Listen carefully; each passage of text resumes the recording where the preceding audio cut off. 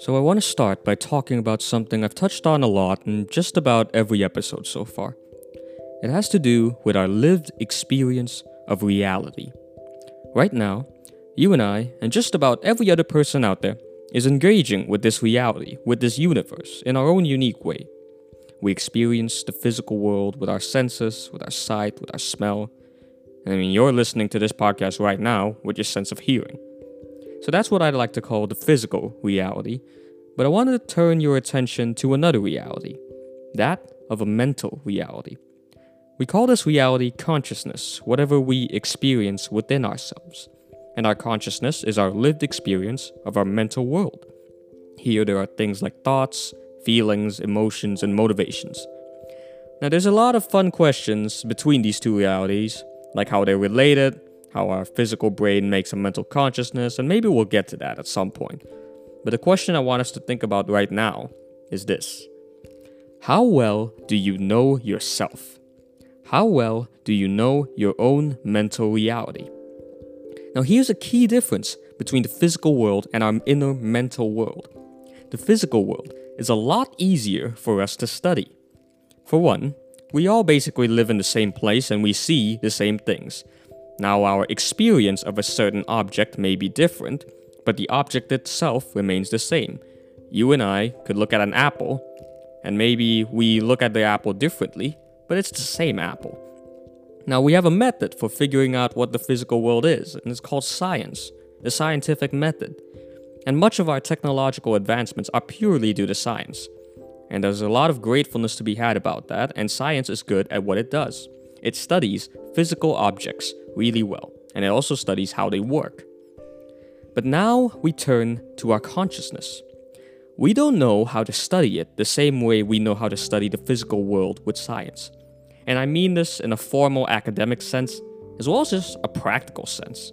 If you wanted to figure out what vitamins or minerals you're lacking in your body, you could go for a blood test and you'd instantly find out everything you needed to know about yourself. But if it comes to looking at your emotions or figuring out past traumas, it's really not so simple. We are really bad at judging ourselves. Sure, we know some private parts and events of our lives better than most people, but we just don't really know how we work. Just think of the last time you tried to do something good in your life. Maybe it could be exercising more or sticking to a diet. Whatever it is, I'm sure you've struggled with making these things a habit. We like to think we're in control of our actions, but the fact of the matter is, we're not. This is perhaps the most crucial insight of psychology, that we're not really our own masters, and that the control we have over ourselves is limited, and our understanding of ourselves can be really misguided. I want to turn to depression as an example, because it's one of the most common mental illnesses out there. So depression is an example of how things can go really wrong in the mind.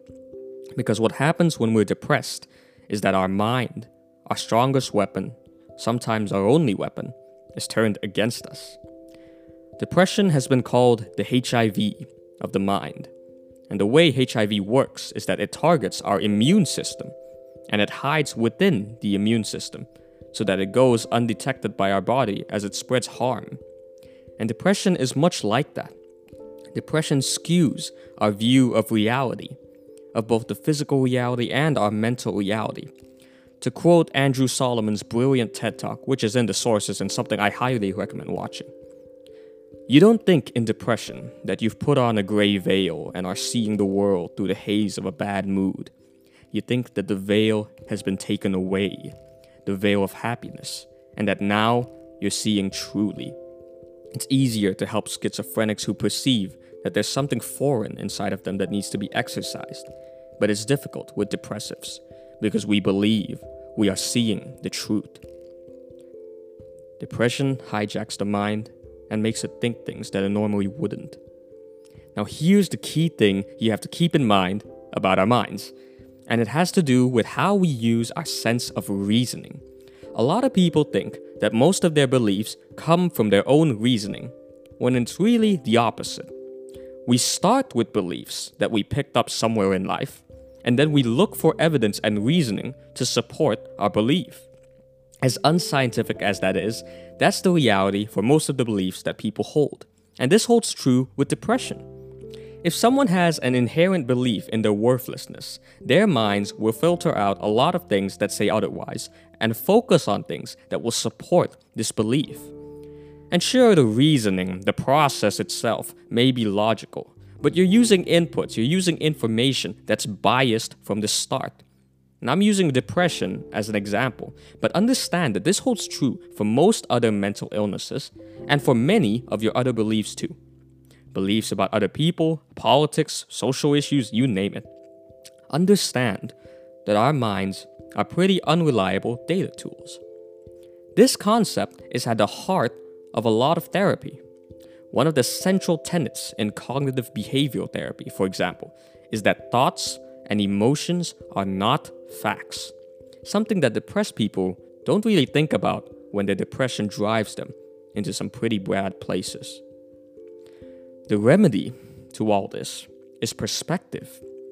We need time to get out of our own heads and look at our thoughts and emotions more reasonably. This is why talking to other people and therapy are really helpful. Whatever you're doing is to become aware of your beliefs and the reasoning you use to justify these beliefs.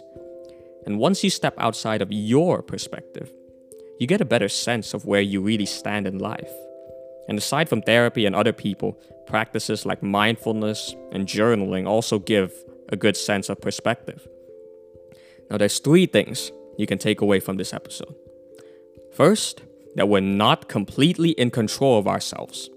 Second, that our thoughts and emotions are not facts. Third, and most importantly, we need perspective in our lives if we are to overcome our problems from within.